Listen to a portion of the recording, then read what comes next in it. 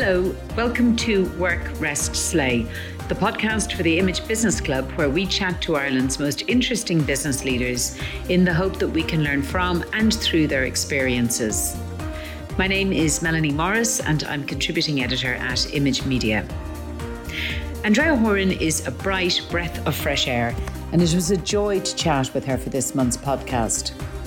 Whether talking about her first career in PR and marketing, her ricochet into founding Tropical Popical, the South William Street mecca for Zekai surfers on the hunt for beautiful nails, or the work she's done on the various causes and issues close to her heart, whatever Andrea puts her mind to, she throws herself into. And as we learn through this conversation, this makes her definition of success something far more multidimensional than a figure on a bottom line. Andrea and her team have just celebrated 10 years of Tropical Popical, so we get to talk about all that's happened in that time, socially, economically, in the way we do business, and in the way we communicate and consume information.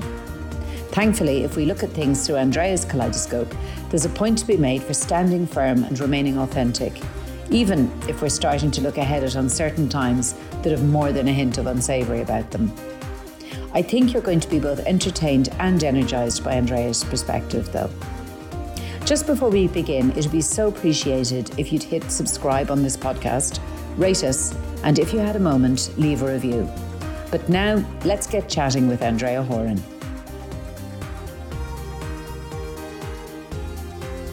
Andrea, thank you so much for being here today. Thanks for having me. Woo. Happy 10th birthday. Oh my God, I'm exhausted thinking about 10 years of one job. Like of Tropical Popical.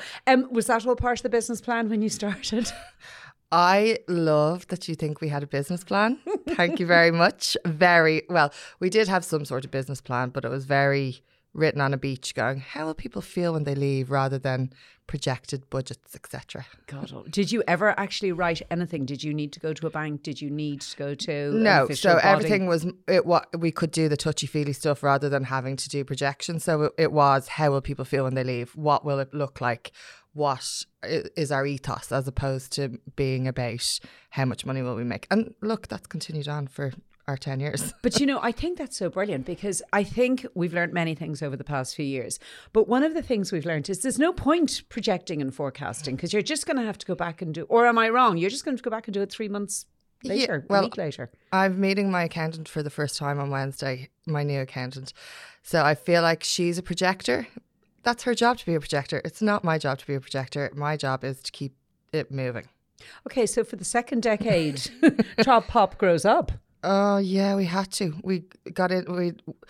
We joined like HR things and health and safety things. Because I was literally like, la la la, we do nails, but like all risk assessment stuff. Like, who thought you had to have them for nail bars? It seems the law. Oh my God almighty. Okay, we might get into a bit more of that in a minute, but I'd love to go back to your first incarnation. And I love the fact, I'm a great believer that people need to get new incarnations every few years or decades or whatever.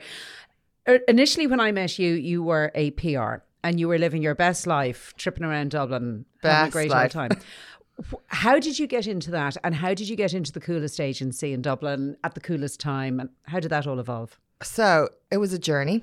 When I wanted to be a psychologist when I was in school, and I didn't apply myself, didn't get the points. Thank God, because if I was a psychologist, it wouldn't have suited who I am. Mm-hmm. Then I was like, shit, what am I going to do? And I was going away on holidays. I was like, Mom, will you go and enroll me in something? Because I didn't get any college places. So I was like, oh, there's a PR course I want to do in Rathmines. So she enrolled me in that while I was away. Very telling that I was on holidays trying to figure out my life. And did the course, didn't really, I don't know if I even passed the exams, didn't really turn up to it, was very busy. I think I was working in warehouse at the time, so living my retail life, loved 10. Like, I was working in 10 since I was 15, was obsessed with 10 all since I was younger. And you were a bit of a nocturnal creature at that stage as well, weren't you? I was a very nocturnal creature. And so then I finished the course, and I wanted to work in a glam industry, so I emailed all record label. I sat down, got lists of all the model agencies, all the record labels, all the PR companies. That was the world. I'd watched Ab Fab, close to your heart, and that's where I knew my life was moving. So I was like, this is where I need to be. got a job in Edelman, and they trained me up essentially from when I was 19 to 21. I was an account exec, learned how to do PR. Learned how to do it properly. Yeah, like a driving lessons. It was like a more corporate business. So I learned all the ropes there. Because I always felt with college, I was like, why would I do all this work? You're not paying me to do this, which is ridiculous, obviously. And then when I got to 21, I was like, I'm too young to be this serious. I need to take my Australia travel, but not go away. I had no desire to backpack around Australia.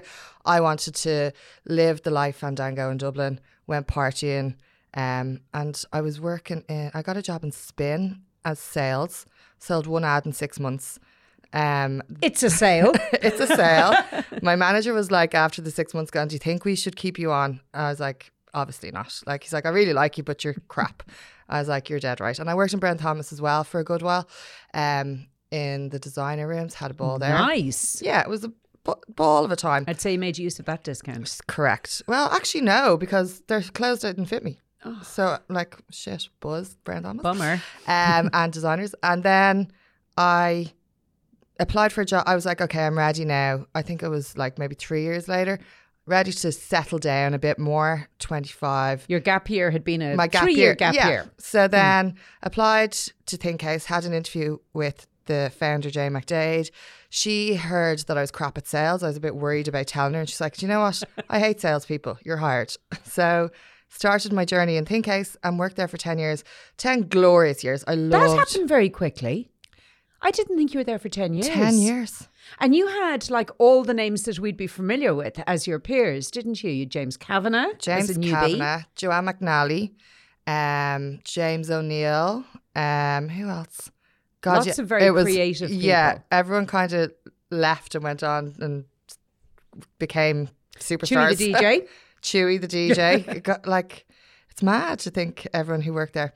We had a ball. We had a ball doing our job, and yeah, 10 years of joy and learning, but learning in a way that was not constricted. It was very organic and very and we worked with some of the biggest clients in the world there while doing it, while still having a ball. So some of the clients, can you tell us some of the clients you worked with and some of the launches? Because some were quite corporate, in fact, or FMCG related. Yeah. And some were super cool. Heineken was the one when I started, because I worked in Heineken in Edelman, and when I joined ThinkHouse, I was like, the one client I want to get is Heineken, because it's full circle, something to, like, I love the brand, like, of how they activate and stuff. I was like, that's a global brand that will be the goal for when I work here. So that was probably the biggest one. Ben & Jerry's was a great one to work on.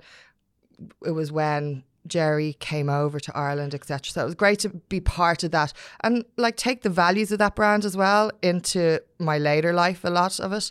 And my favourite, my favourite was Barry's Tea. Like, it's such a gorgeous brand. And I think it's a family-run business in Cork. It's the only tea that's really Irish, essentially.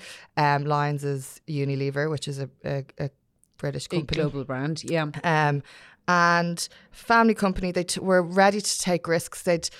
They were so entrenched in their own way of doing things, which is gorgeous, but were ready to take a risk when they came to ThinkHouse. So we kind of pushed their boundaries quite far and did some of my favourite work I've ever done in PR on that brand. Like, we did like a tea with series where we brought creatives that people would come and have tea with them, and we did stuff with Simone Rocha at the time, and loads of people who've gone on to be humongous. So it was a really intimate affair. As we did like Greg Dowling, DJs and stuff, little tea with them, and finding they were little videos, weren't they? They were in real life events. We did videos, but it was like bringing people into having a chat with someone in real life over tea. It was a really simple idea, but tapping into different communities like fashion, so you could go to and have tea with that person. It wasn't just for digital. No, we did digital stuff, but this is like pre-digital, probably 20 years ago. Probably went on Bebo. Yeah, we were big Bebo fans. And remember that one where you went in before Meta, the first life, second life. It was like a virtual world where you... Yes. We did. We had an office in Second Life back in the day. I do remember that. Crazy shit. Yeah. So basically, a lot of what you were doing was activation, so that you were bringing brands to life. 100%. Yeah, as opposed to bunging out press releases and Well, we did. Placing stories. We did that as well. That's what I love. Media relations. Yeah. I still love media relations. So, fast forward. Explain how you ended up sometime later In a nail bar. as Madame of a nail bar. What happened? My dad died, and myself and my sister went traveling for a year, and we were just no objectives, just chasing the sun, finding ourselves. Go on, eat, pray, love, and we got to America, got sick of talking to each other, and don't you know when you're with one person all the time, you've nothing to tell each other. You're with them all the time. So we were sick of going out for like lunch or dinners or whatever. And we started going to get our nails done. It's very cheap, essentially, not just affordable. It's cheap. Obviously, there's issues along with that. But we got into a habit of getting our nails done. And over there, it was such a sociable event. And they basically... I was like, I'd love to do something like that that's not alcohol focused, that people could do with their friends, set it as a date, make it fun. And we went to one in, I think it was Dallas, and it was an Hawaiian nail bar. And I was like, in Dallas. In Dallas. I can see it. In a strip mall. Stunning. My favourite. Tacky as hell. And I love tacky. Like, tacky's a positive adjective in my world. So I was like, this is stunning. And I was like, okay, the idea started fermenting. Went to South by Southwest. All my kind of pals came over, started talking it through with them at that. And then we went to Tulum in Mexico, the most tropical place in the world. Oh my God. Sat on a beach for 3 weeks. And the idea kind of came together. I approached it as I would a PR plan, sat down and like, what is it? What does it look like? How do we bring it to life? And then came back and found the place on South William Street. Was it hard to find a premises at that stage? No. At that, like... What year was it? 2012. Right. Recession. Okay. So there was cobwebs. There was like not South much William going Street. on. Yeah. So it was, that place had been empty for a while. And it was probably a fashion wholesalers or something, was it? It was used for, I remember Aisling Farnella had a exhibition in it. So it was empty, but used sporadically. For little fashion pop-ups and I happenings. think there was planning for a restaurant to go into it. Our landlord showed us a plan for a restaurant, and I don't know how the hell they'd do a restaurant in there. But yeah, then we took. And took did you that. go deep? Did you plunge into a 10-year lease, or what sort of arrangement? No, our landlord was very much a 4 and 11 or 4 and 9, 4 and 11. What does that mean? You don't get tenancy rights. Ah, okay. So we've had 2 of those. Oh, I get you. So every 4 years You have to renew. For the next. I get you. So in you moved. How much did you know about the nail business at that stage? Absolutely nothing. We opened with no nail varnish. With no nail varnish? On our first day, we were like, oh, we've no nail varnish. Our delivery hadn't arrived. So we didn't know anything. We kind of got the shell sorted. Now, was this you and Michelle, your sister? This was me and my sister, Okay, Michelle, so you've gone back to speaking again at this stage. We spoke. The bright idea. We had a reason to talk again. Bonded you together. Michelle was a hairdresser. She opened salons in salons, etc. So she knew how a salon worked, which was a bonus. I knew how to build a brand and do marketing and figure out how to run a business, I suppose. So we got about opening up, and then I kind of didn't know what we needed to order. So I was like, we'll hire people who know that. So we hired our staff. They told us what we needed in terms of tools, etc. And I spoke to loads of beauty journalists actually in the run up to opening to be like, what brands do you like and what do you think? And kind of got research deeply in that sense of the way to what we were going to open with. And then, we opened and bish, bash, bash. I think what's a lovely standout that I'm getting from this story so far, and I think, in terms of business thinking and creativity and building a business, not being afraid to ask the questions and not being afraid to go to those who know the answers to ask the questions. I think so many of us would think, oh my God, I'd look really thick if I employ people and then the next minute I'm asking them what I need to do. What do you employ them for then? I am very much of the belief, and that came to me from PR, where clients would hire people or designers or PR people and then not listen to them. I'm like, why are you hiring us if like we're the experts in this? You're hiring people, you're paying us for our expertise. Don't then go off and be like, well, I know better, because you don't. And it also builds on that great line that a lot of people trot out, which is always employ people who know more than you do. And you're going, okay, great. So why are you still telling them what to do? So you actually employed people who knew more than you do, and you listened to them. 100%. Yeah. It was in the nail world. I did a nail course a few months after we opened, so I knew the terms fundamentals and what was going on. Yeah. But definitely the staff are the star of the show for Now, sure. I love your uniform policy in Trop Pop because it is fully inclusive. Could you elaborate a little? When we opened, I was in New York before we opened, and I'd bought gold dresses, leopard print shirts, neon. So it was kind of like our uniform was gold, neon, leopard print. That was the brief. But I was like, I think people will want to be given a uniform. And then it turned out they hated it. And I was like, okay, fine, just wear leopard print. So that was distilled down. So now we just have that continued on.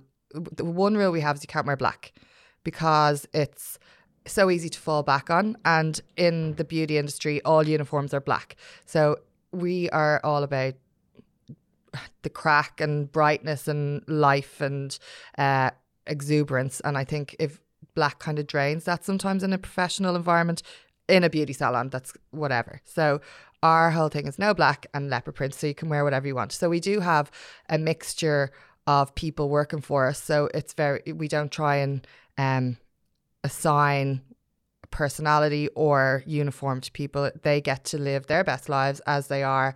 And we ask people to bring themselves to work. Like 60% of what we're offering is the experience. So we need them to be themselves, and we hire because of that. So that needs to come across in the main way we communicate, which is visually in what we wear. So I was going to say, I think Tropical Popical is the only nail salon I have ever been to where I couldn't tell you how long an appointment lasts. Usually a little alarm goes off in your head after about 1 hour, 15 minutes. It says, I want to go home. Like, I would imagine you're turfing clients out at the end of the day, are you? Well, when I opened, I had in my mind it would be a community hub where people would come in and sit and whatever. Now, obviously, it was a little bit at the start. The novelty of that is gone, and also I don't have enough space. But yeah, people do come in for the chats, and they do kind of hang around a lot of the time and keep up the chats that people are continuing to have, because it does become a group conversation a lot of the time. Well, I also have this idea in my mind that it's a little bit like Greece, that maybe people come in a bit Sandra Dee and they all leave Sandy, don't they? We are a fan of nudes as well. But it's a super place, and it's the kind of place that one bad apple would bring the whole shooting match down very, very quickly. So you must work really, really hard to keep everybody happy and motivated and rewarded.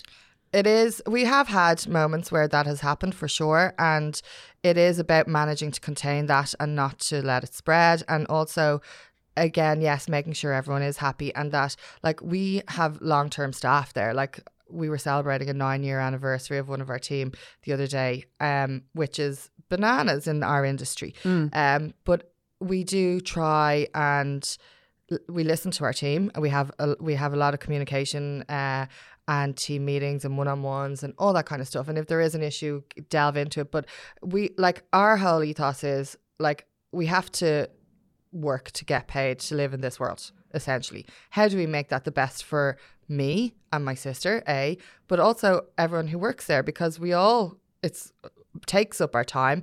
How do we make it the best place it can be for us to earn a living and live our lives?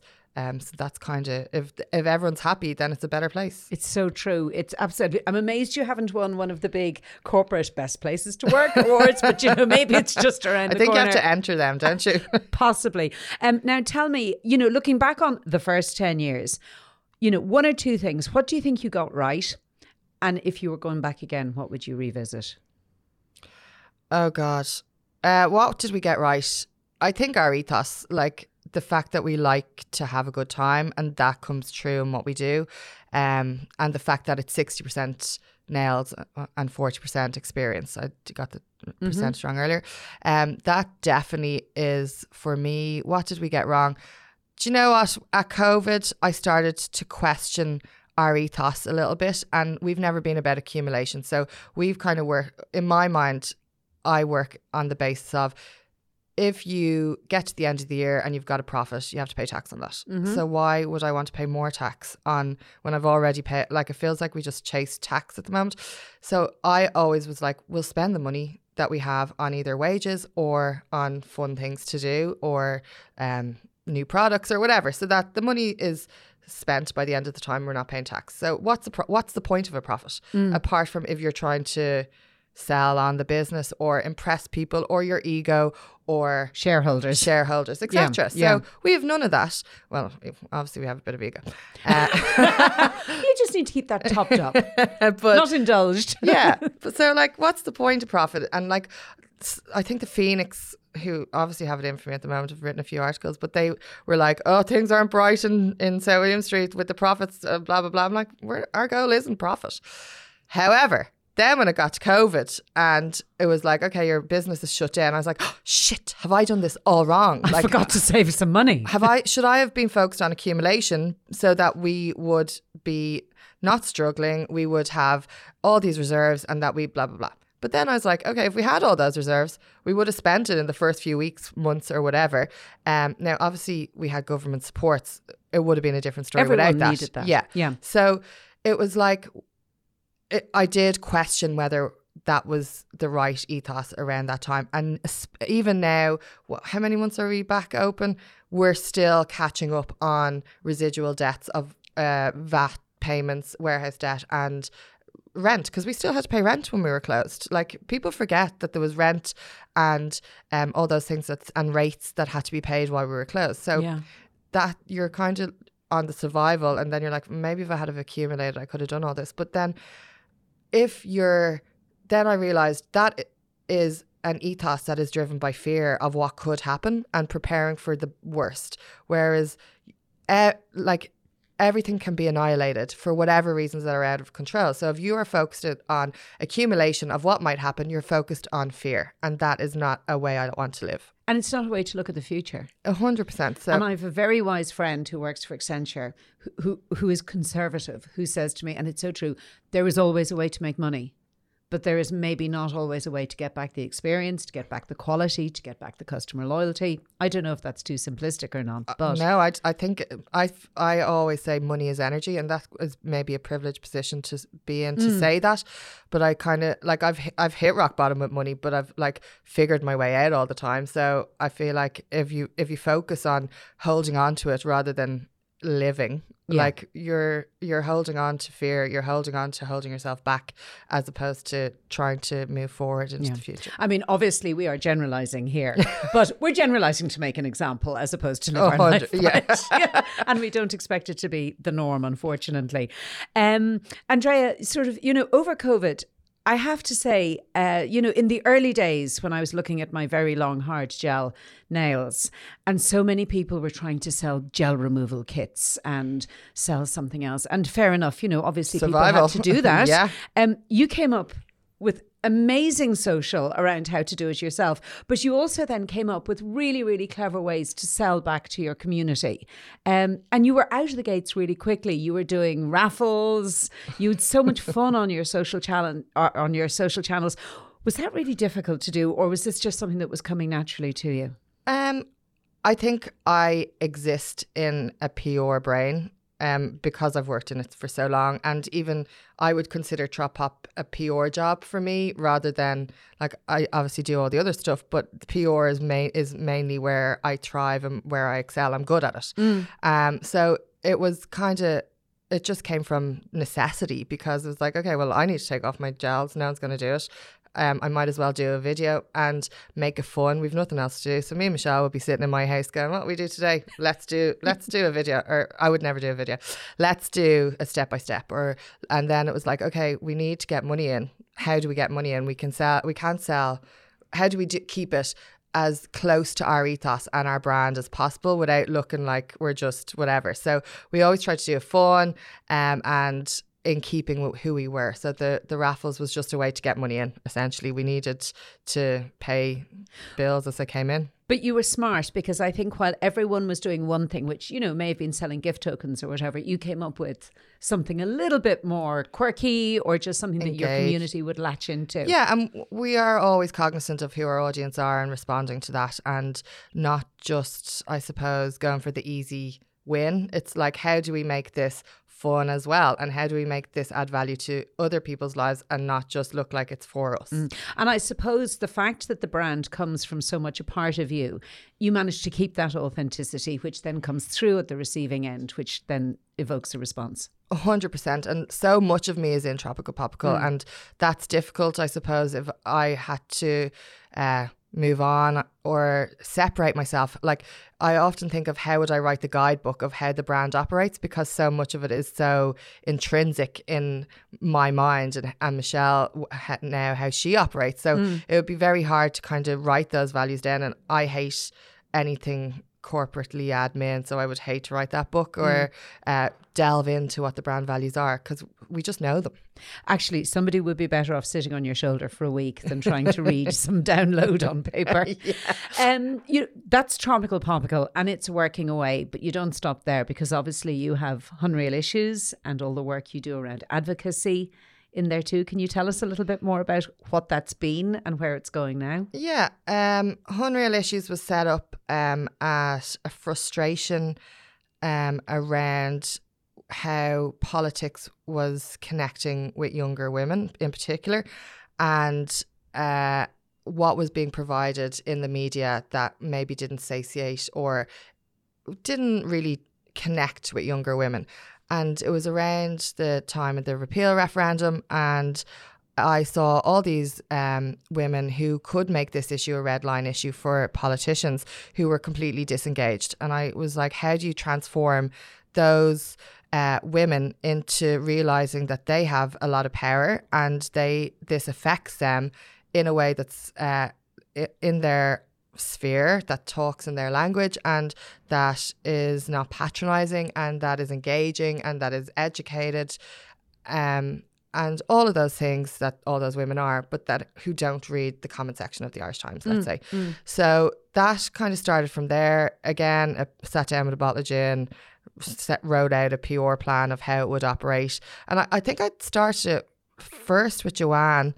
We were trying to create like maybe a feminist platform. Joanne McNally. Yeah, of women's stories and women's issues, and it kind of evolved then more to focus on the referendum.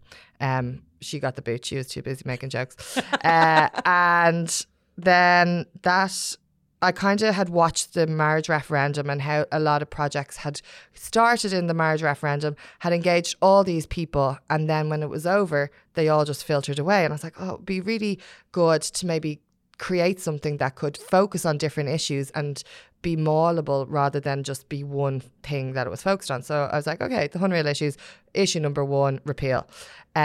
Now, as it happens, had a really good time and a lot of fun with that project, and a really serious issue. And our whole thing was that we threw glitter on a serious issue without minimising it. And so it was a really interesting project. Got to the end of it after the referendum, and it took up a lot more time than I expected it to, because it started as a passion project, obviously. And I kind of put my Tropical Popical life on hold for 2 years. Well, every task creates more tasks. 100%. So I couldn't, it became more and bigger, and the more closer, as the referendum was called then, and it got closer and closer. It was like, oh my God, this is what I really need. I don't want to get to after the referendum doesn't pass and me to think I wish I had done more. So that was the cycle I was stuck in. Not stuck in, wanted to chose that cycle.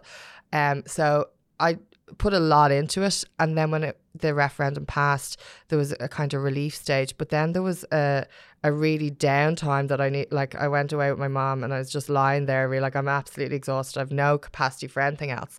So it just kind of, the second issue never arose. So Unreal Issues has kind of been... Well, the second issue evolved into No More Hotels. Yes.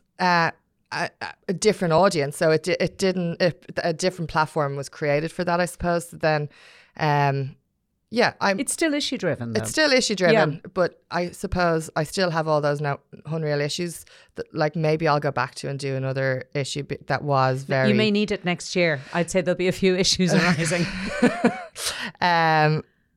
But No More Hotels then was started as I have a really deep passion for the city of Dublin, and myself and Dave Byrne, who's the creative director in Think House, as it happens, we were watching the eradication of spaces to dance in the city and the gentrification that was happening without any consideration for cultural spaces. And we were like, how do we activate on this? And we wanted to do something that was very us as well. So we started a club night called No More Hotels.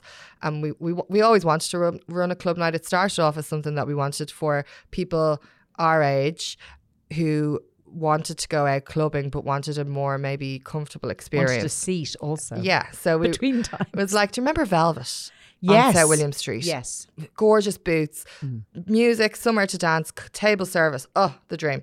So that's kind of where we started going to. And it started off as something like, I just want to go to some places where like I could meet men. And like, because I was single, I was like, there's nowhere to do that.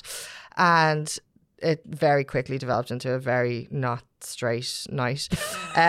Surprise, surprise. So we started this club night. We only hosted 3 nights of it, which is bananas. But we always think there was way more. Yeah. But what we did was we made it into 3 different sections. The first section was, how do we show venues that you can make your club nights more commercially viable if they start early. So get people into the venue. Prinks were taken over.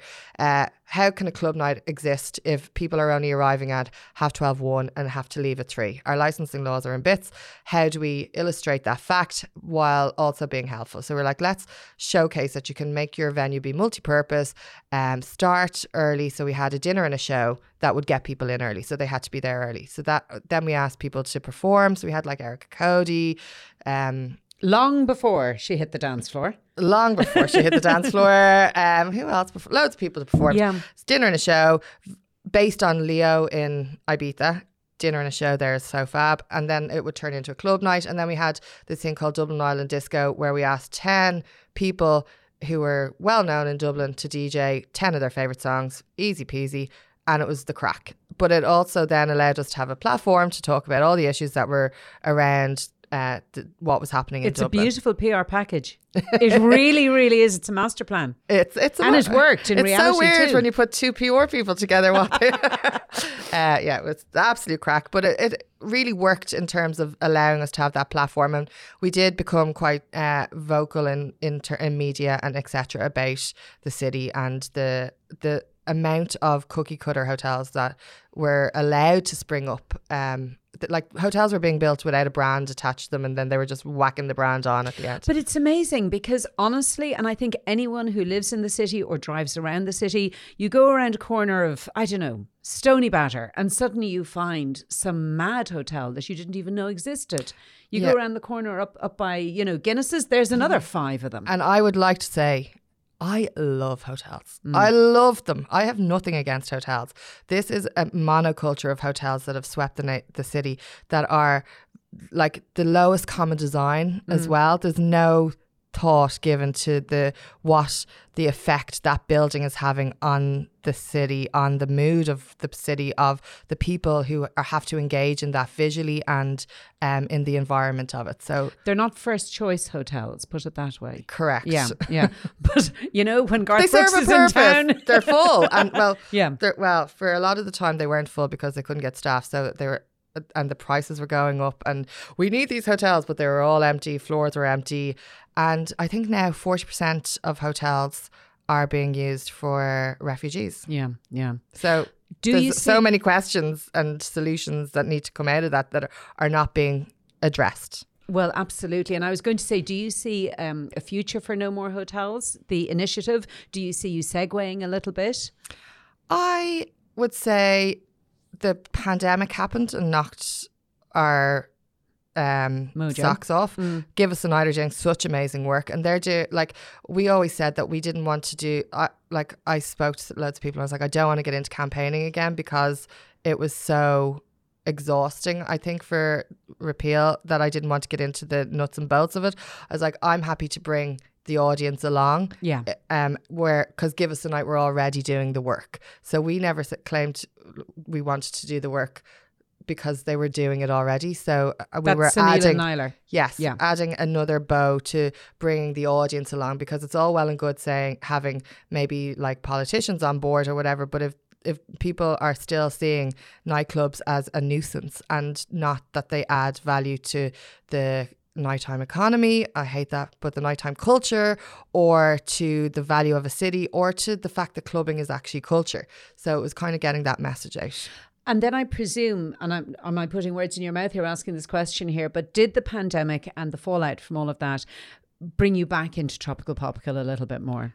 100%. So pandemic, I was frozen. I couldn't be creative. I couldn't do anything. And I had so many projects that I was like, you know what, I'm going to do this.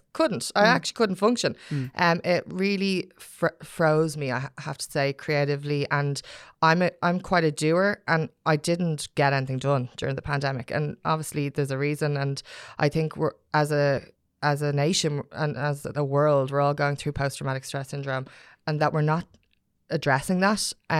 So I froze, and then I struggled then trying to catch up with business and trying to manage everything. So like we stopped doing the podcast because we were so caught up in current affairs. This is United Ireland. I'm going to come back and ask you a little bit more about that. That was current affairs focused. I needed to get out of current affairs, give my head space, as they say.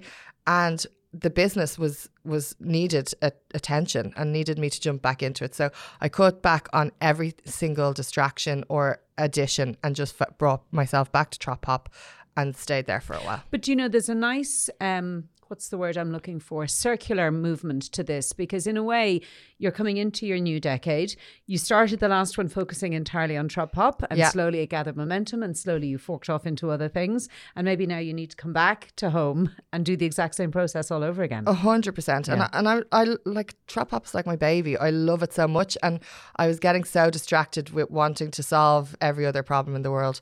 And kind of forgot about it and the joy that it brings me. And now that I'm back in it, I'm like, this is cozy and home and lovely. Now you do know, and I'm not even joking here, when you run for the Áras, I want to part on your campaign team, because it's going to happen. I really don't think so. Maybe not today, maybe not tomorrow, but absolutely I can see it. Imagine the parties in the Áras. Could you imagine the nails in the Áras? The ball. You could have a Trop Pop in the zoo. Oh my God. Wow. It would be fair. Questions over the zoo, but go on. Okay. United Ireland podcast, I must say, it was the one I listened to, especially during the early days of lockdown. Yourself and Nuala Mullally had it nailed. But I know it was more than just a COVID update channel. Tell us a little bit about it, because I think it's nice to go back and revisit those podcasts. Yeah. Maybe not the COVID ones, but the other ones. I love United Ireland. Basically, I often looked to Una Mullally as my oracle before, like a lot of the time, maybe before I got more political with questions, she wouldn't just answer them, we'd have a conversation about them and delve into them a lot more. So I often lent on her knowledge and work as a journalist. Then when we were in referendum time, 10 weeks before the referendum, we wanted to do something that would mobilise more people and make it fun, because everyone was drained, everyone was sick of it, everyone who was working on it was like exhausted. So it was to keep the momentum going and to kind of pep things up, but also be engaging and informative. So that worked really well. It was really successful. And then when it was finished, we were like, we really enjoyed doing that. We should do another podcast. So it took us a year, I think, after that, but we kind of formulated this idea that we wanted to look at current affairs in a way that was about bringing people together rather than, so there's more that brings us together than divides us. So it was uniting the whole of Ireland as opposed to being about a united Ireland. And so we had it in 32 counties, 32 questions. So each week we would look at a county and figure out something that was topical in that county but had a wider reach. So maybe it was about forestry in Leitrim, or it was about creating a rainforest. It was a lot of nature based, but then it was also about maybe the crime spree of Quinn Insurance and all the stuff that went on around that. So it was delving into issues. I loved it because it brought me in directions that I wouldn't have had a natural interest in. So I was learning all the time. So you were kind of asking Una the questions? Not necessarily. We would both delve into and we'd get an expert in to tell us. Yeah. So I was learning. It was maybe like I didn't know anything about Sitka spruce beforehand and the effect that was having on our forests in Ireland and how our natural forestry is down from 100% of what it used to be to 1% now, which is bananas. Anyway, side note. You can't resist an issue, can I you? know, like literally.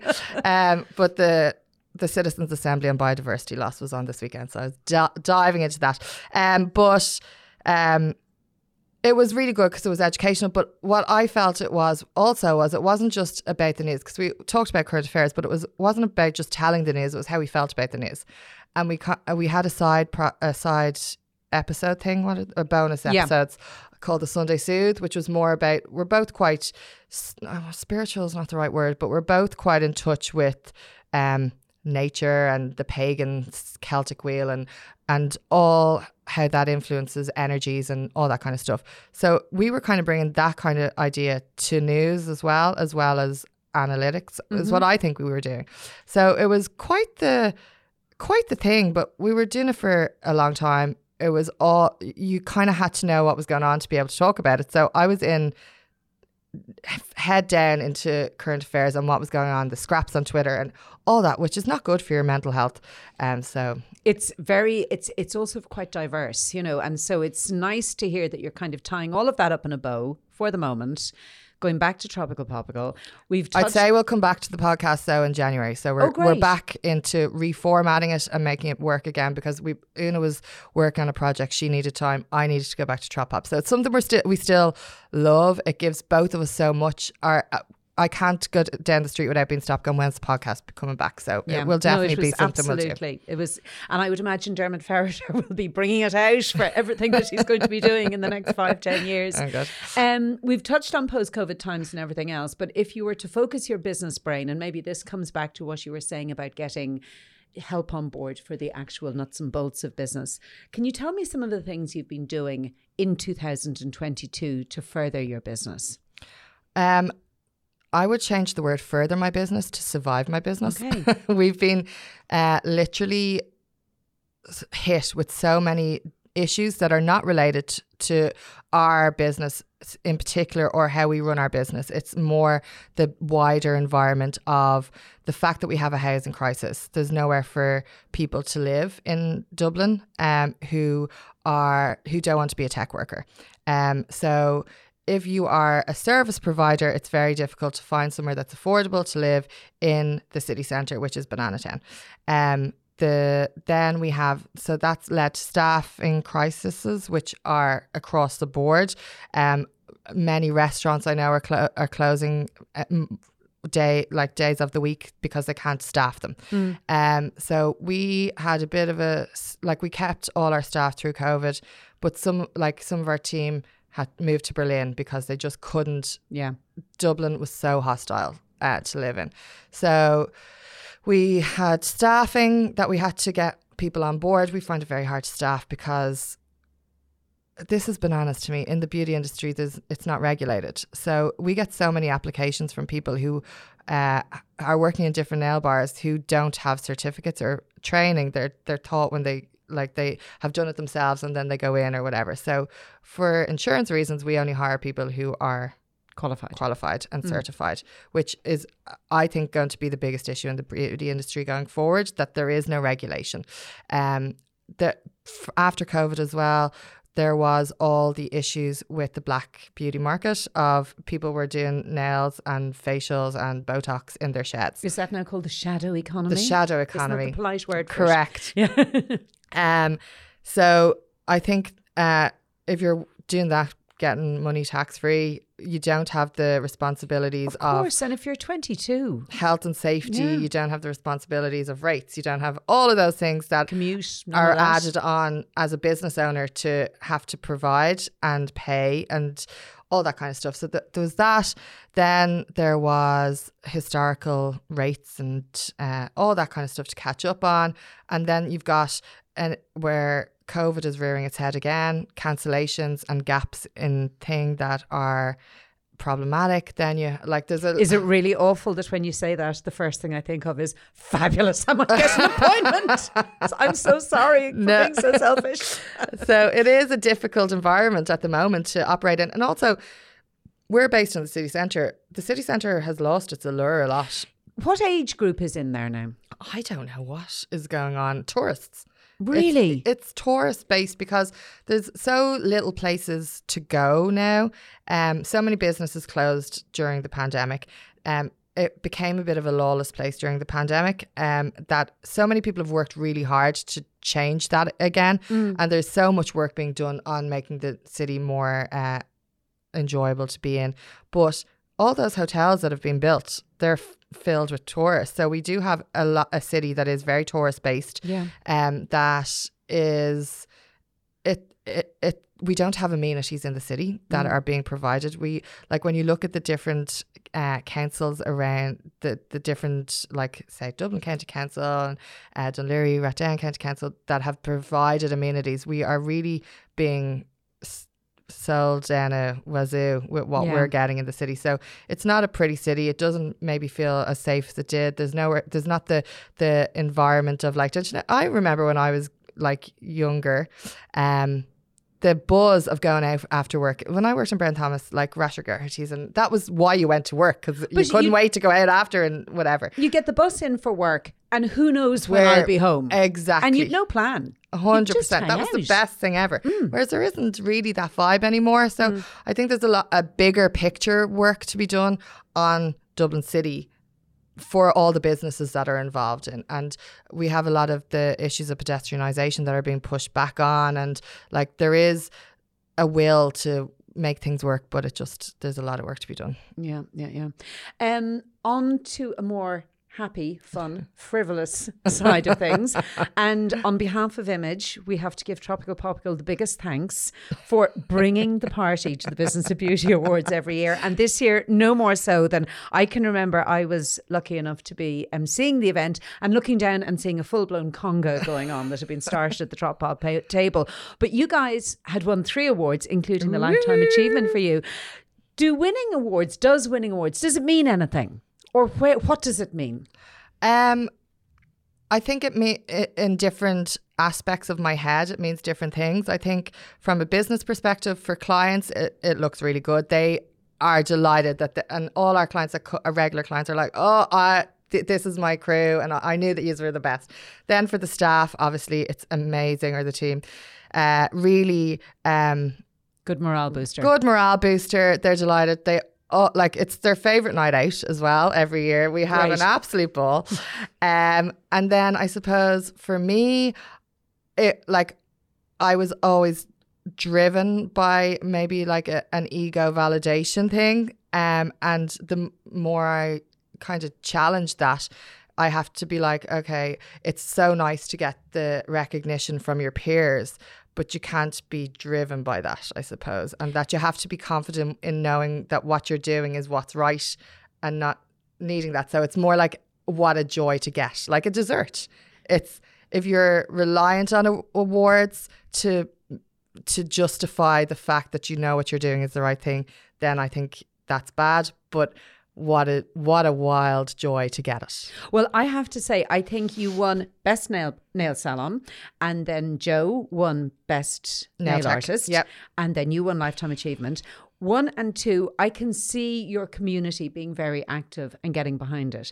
But number 3, the Lifetime Achievement, there were communities from all over the beauty industry voting for their own and voting for others. So it was such a huge reward for you to get, award and reward for you to get. And 100%. And there's and people who were in that category are they're the best people in the world. So it kind of does validate what you're doing, because when our business plan is so different, I suppose, to most people's who are all about growth and expansion, and that's not what drives us. So to decide to walk your own path and then to get validation for that is obviously gorgeous. It's brilliant. Question: who in Tropical Popical then does we give you the award, and then when we come into Tropical Popical, we find it has been popified. There are gems on it. There's colour on it. There's nail varnish on it. Who does all of that? I did it. Oh my God. Bizarre. Is there no end to your time and talents?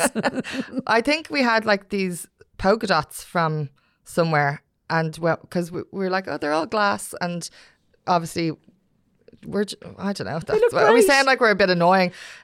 Glass is just not very us, you know. So we just added a bit of polka dot. No, we just had these stickers, and then when there was one done, I had to do the other. So we just kind of decorate them. Well, we'll take note for next year. I want to ask you about a post you put up on Instagram a couple of weeks ago, and I absolutely loved it. And to paraphrase you, you were basically saying, as a business founder, and with regard to social media, you hate the idea of having to become a performer, and you don't want to be performing dances on digital platforms in order to retain your cohort. Yes. Tell me a little bit more about your feeling about social media right now, and how are you working your way around it? Because if you're not going to do it, we want to know, and we want to know how we're not going to do it. I love social media, and I loved how it leveled the playing field for everyone. Everyone had an equal stake. I hate what's being done, the commodification of it. Obviously, it's a business, these platforms.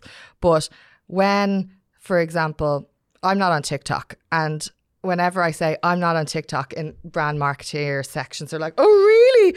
And I'm like, and it's like, not even for a little scroll. No. Shock. It's a time eater. It wastes your time. Like, what I hate videos in general. So I'm like some people I've watched are like, oh, I've been on TikTok for 2 hours. What were you watching? Someone eating their breakfast. Who cares? Do you know that way? So I didn't go on TikTok, and I got feedback of like, oh, you're such a granny, get with the times. I'm like, but am I a granny, or are we just so kind of bullied into moving with the times that we're not questioning what we're doing? For example, when Instagram changed the algorithm to video first, everyone was like, oh, I have to start making videos. And people were making videos of like their breakfast. And like, don't get me wrong, I love a picture of a breakfast or whatever. Like, show me what you're eating. But like, I'm going to pour the oats in, and then I'm going to pour like, and that's calming for some people. Enjoy that. That's totally fine. But do I want to become somebody who makes that to fit the algorithm? And the fact that I push back on not wanting to, open up like a wound and weep out my trauma or weep out all my experiences to like get followers or reactions on Instagram or on social media. Does that make me a granny, or does that actually make me question how I exist in the world? So then, and what that is doing to younger people who feel like that they have to show up with every emotion online to get validation from other people for that. So you kind of have to looking inside and be like, I feel like sometimes the granny, digital granny card is used to tar people who are not doing that. And I think when it moved to video, it's like, what is wrong with the static image, and why are we being led, which is a consumerist and capitalist platform who are trying to make more money, that you are changing who you are and what you're doing online. So I have to always go back to, what do I want to give online, and where are my boundaries? And in terms of from a business perspective, but also from a personal perspective. And when you look at creators like musicians and artists and everything, and so many of their conversations are like, why do I now have to become a clown on social media to sell the music I'm making? Is my music not enough anymore? And why has our society become so dependent on that platform? And I feel like there's going to be a kick around, what's the word I want to say, a turnaround maybe, of reliance, that people are like, because you're not getting cut through if you're not doing what the tech companies want you to do, that I think people are just going to get pissed off and be like, do you know what, ram it, and like I'll create what I want to create, and the people who want to find me and will find me and will find different ways of navigating that. We'll be on a little different part of the dark web, so to speak. Maybe not the dark web, but I like the glitter web. Why is somebody not like set up a platform to challenge Instagram. People still want static images. And when I put up that post about like, I don't want to be making these videos, so many people who are young, so I know it's not an old thing, but like young photographers are like, that's my whole world. Why do I have to videoize it? And even like Blind Boys putting up static images with videos on top, going, this is a video, I'm just putting this up because of the algorithm, blah blah. So like people are pissed off. Like, so I don't understand why we don't, like, somebody is not, if I was a tech investor, I would be launching a static image esque what Instagram used to be. Well, we can see what's happening to Meta's share price, so somebody needs to have a word with somebody, don't they? And like also, you've got Twitter, who's going to be taken over by Elon Musk. That's going to go to shit. So I think there's definitely, don't fall into what you think you should be doing on social media. Do what feels right, but examine what it is. Because at the same time, I know if you're a small business owner or whatever, you're like, well, I need to get people in and I need to move to make that work. But like, don't lose your values for the shareholders of tech companies. Well, I suppose if you dancing around your office isn't authentic, just don't do it. But like, I've seen some content of people where the staff are like, oh, the boss is coming in. Yes. And like, they're acting. I'm like, you're not actors. Why are you doing this? I know, it's ridiculous. It really, really is. It's like, it's very Scroll upsetting. on. Once a PR, always a PR, Andrea. So what plans do you have for Tropical Popical's 10th birthday? Because it's coming up this month, isn't it? It is coming up at the start of November. We will be 10. I'm going to ask you that question again because this is going to be going out in the first weekend of November. I should have told you that. Once a PR, always a PR, Andrea. So what do you have planned for Tropical Popical's 10th birthday? So for our 10th birthday, I was in my frozen stage. I was like, oh my God, it's our birthday. What are we going to do? Initially, I always go to party. And then I was like, I don't want to spend money on a party that doesn't have any value for our clients, etc. And I kind of brought it back to the ethos and values of the brand and what we've always been about, which has always been about the city, community, small businesses, creators, artists. And I was like, how do we pull that all together? And then I think I started with one brand stuck in my mind that because this is kind of how my process works. Okay. I'm either on Instagram, or even though I've just ranted about how much I had it, or one thing happens and they snowball. And my boyfriend is literally like watching me going, it's fascinating to see how you kind of start with one thing. It's not like a sit down, what will we do? They kind of naturally evolve. And I had a candle, DA candle, which are DA delicious. candles are beautiful. Delicious. Yeah. Had a candle and I was like, oh, I'd love to maybe personalize these for Trop Pop because I love their brand and it'd be lovely to do that as a collaboration. So got on and we decided that we would do that, make a special tropical scented one with Tropical Popical. And so the two brands would drive awareness and sales to their brand. And we're not trying to make money. We're not going to sell them. I think maybe we are. I think you should. I think we are. But we're not doing it to make money. So it's more about raising awareness of different brands. It's community. Then I was thinking what other brands would be able to be tailored. So then, and that are fab. And then it was the craft cocktails that sprung up in the pandemic, got onto them. I was like, would you be up for doing a tropical cocktail? So they're making a tropical cocktail.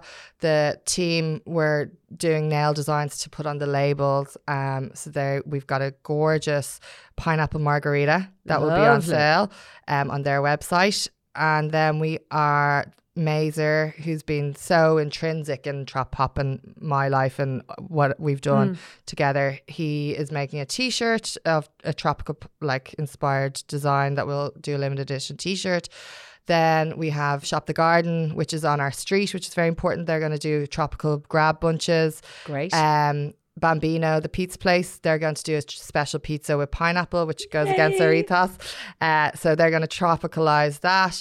Then drinks, food, candles, t-shirts, flowers. Who else? Oh, your own stuff, your own designs. Okay. There's something else. Why can't I remember it?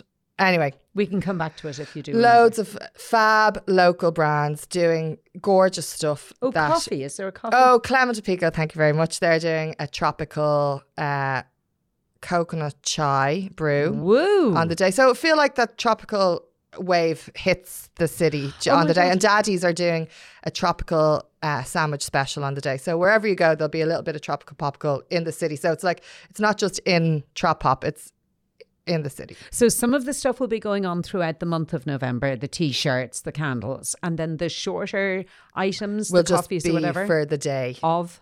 the 1st of November. So this may have actually happened by the time. So we'll have to head for the T-shirts and the candles. You'll still be able to get them And the cocktails? on cocktails. Yeah, you'll still be able to buy them. Great. There's plenty for us Loads to dig into. to do. Brilliant. Now, quick questions to round everything off, Andrea, because my God, I've gone through your brain. It's been fantastic. So, what do you think, when all else fails you, what is your superpower? What can you dig yourself out with? Fun.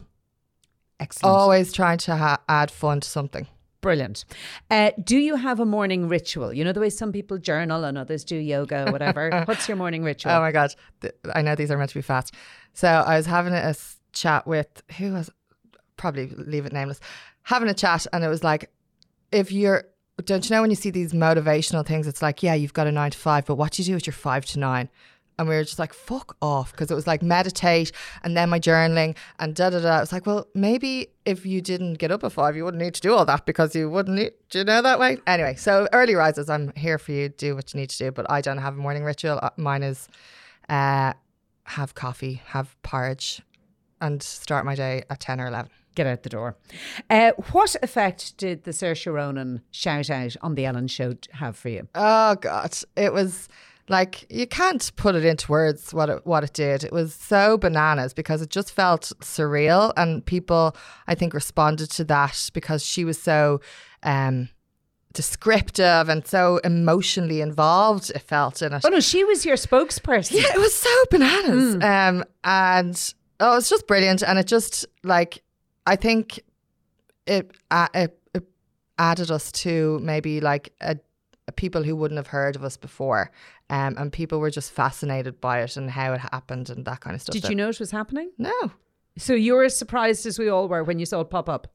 We got I was at a funeral, and one of the team rang me and was like, Andrea, the Ellen Show just rang and they wondered if they could use one of our pictures from Instagram. And I said, yeah, I hope that's okay. And I was like, oh, we say yes to the Ellen Show. And I was like, what is going on? This is bananas. So I didn't know. And then it happened. We were like, oh, what the hell? Amazing. It was amazing. bananas. What's your idea these days of a really good time? I know back in the day it would have been a weekender. It still is, but I just can't cope with it as much. What's a good time? This is a bit crass, but I would say feed me. I love food. Feed.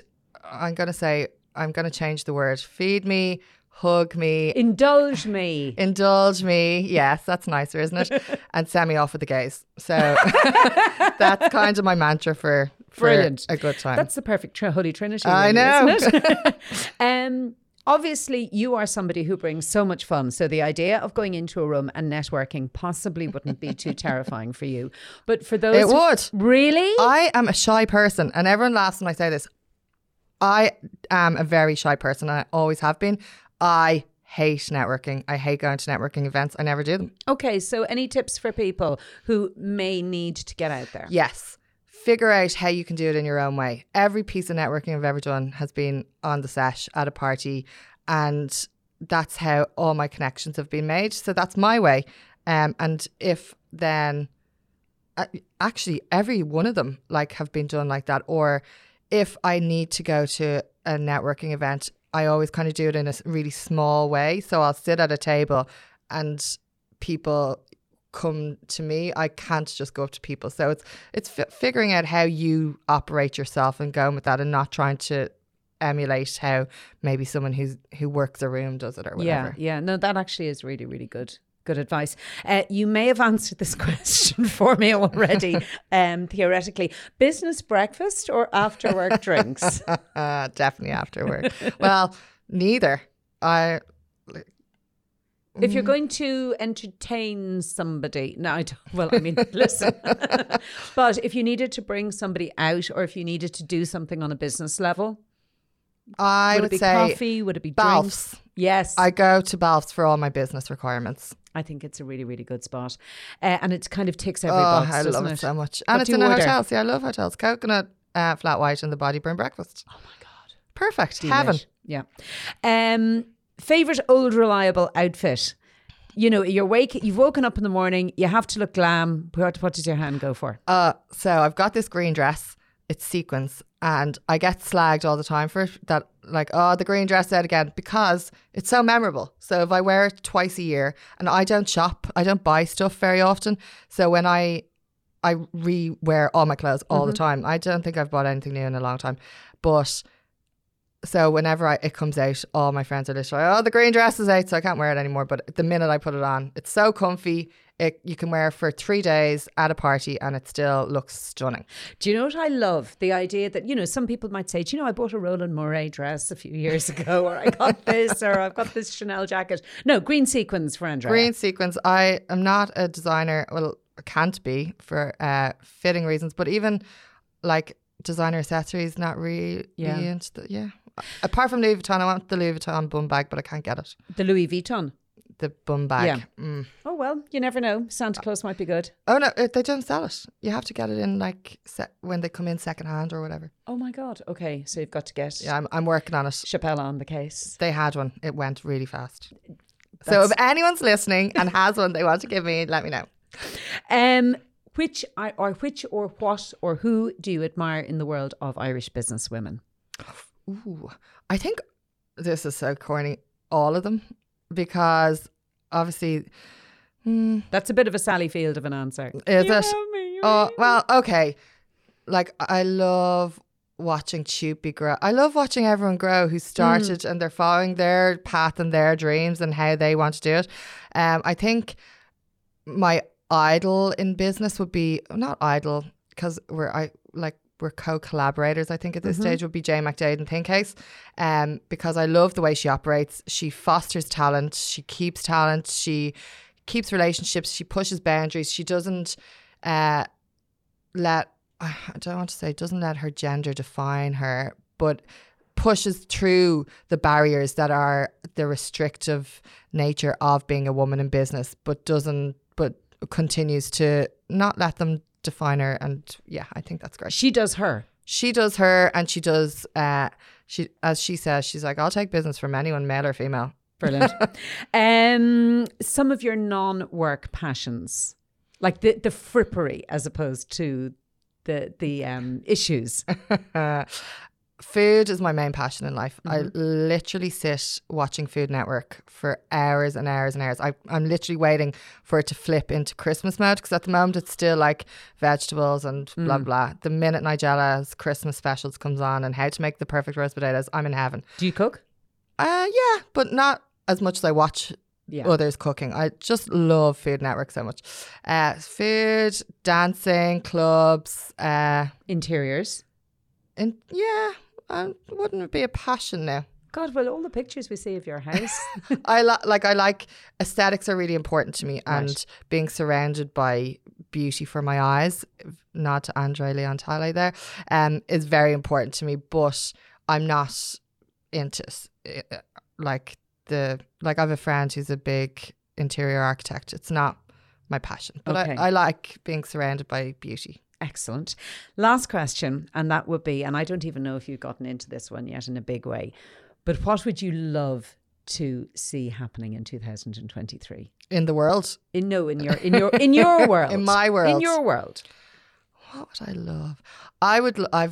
I've got a project that I've been working on for since the pandemic. I'd like to finish that. Okay, so we're going to come back this time next year and ask you, did you do it? How about that? Okay, deal. Excellent.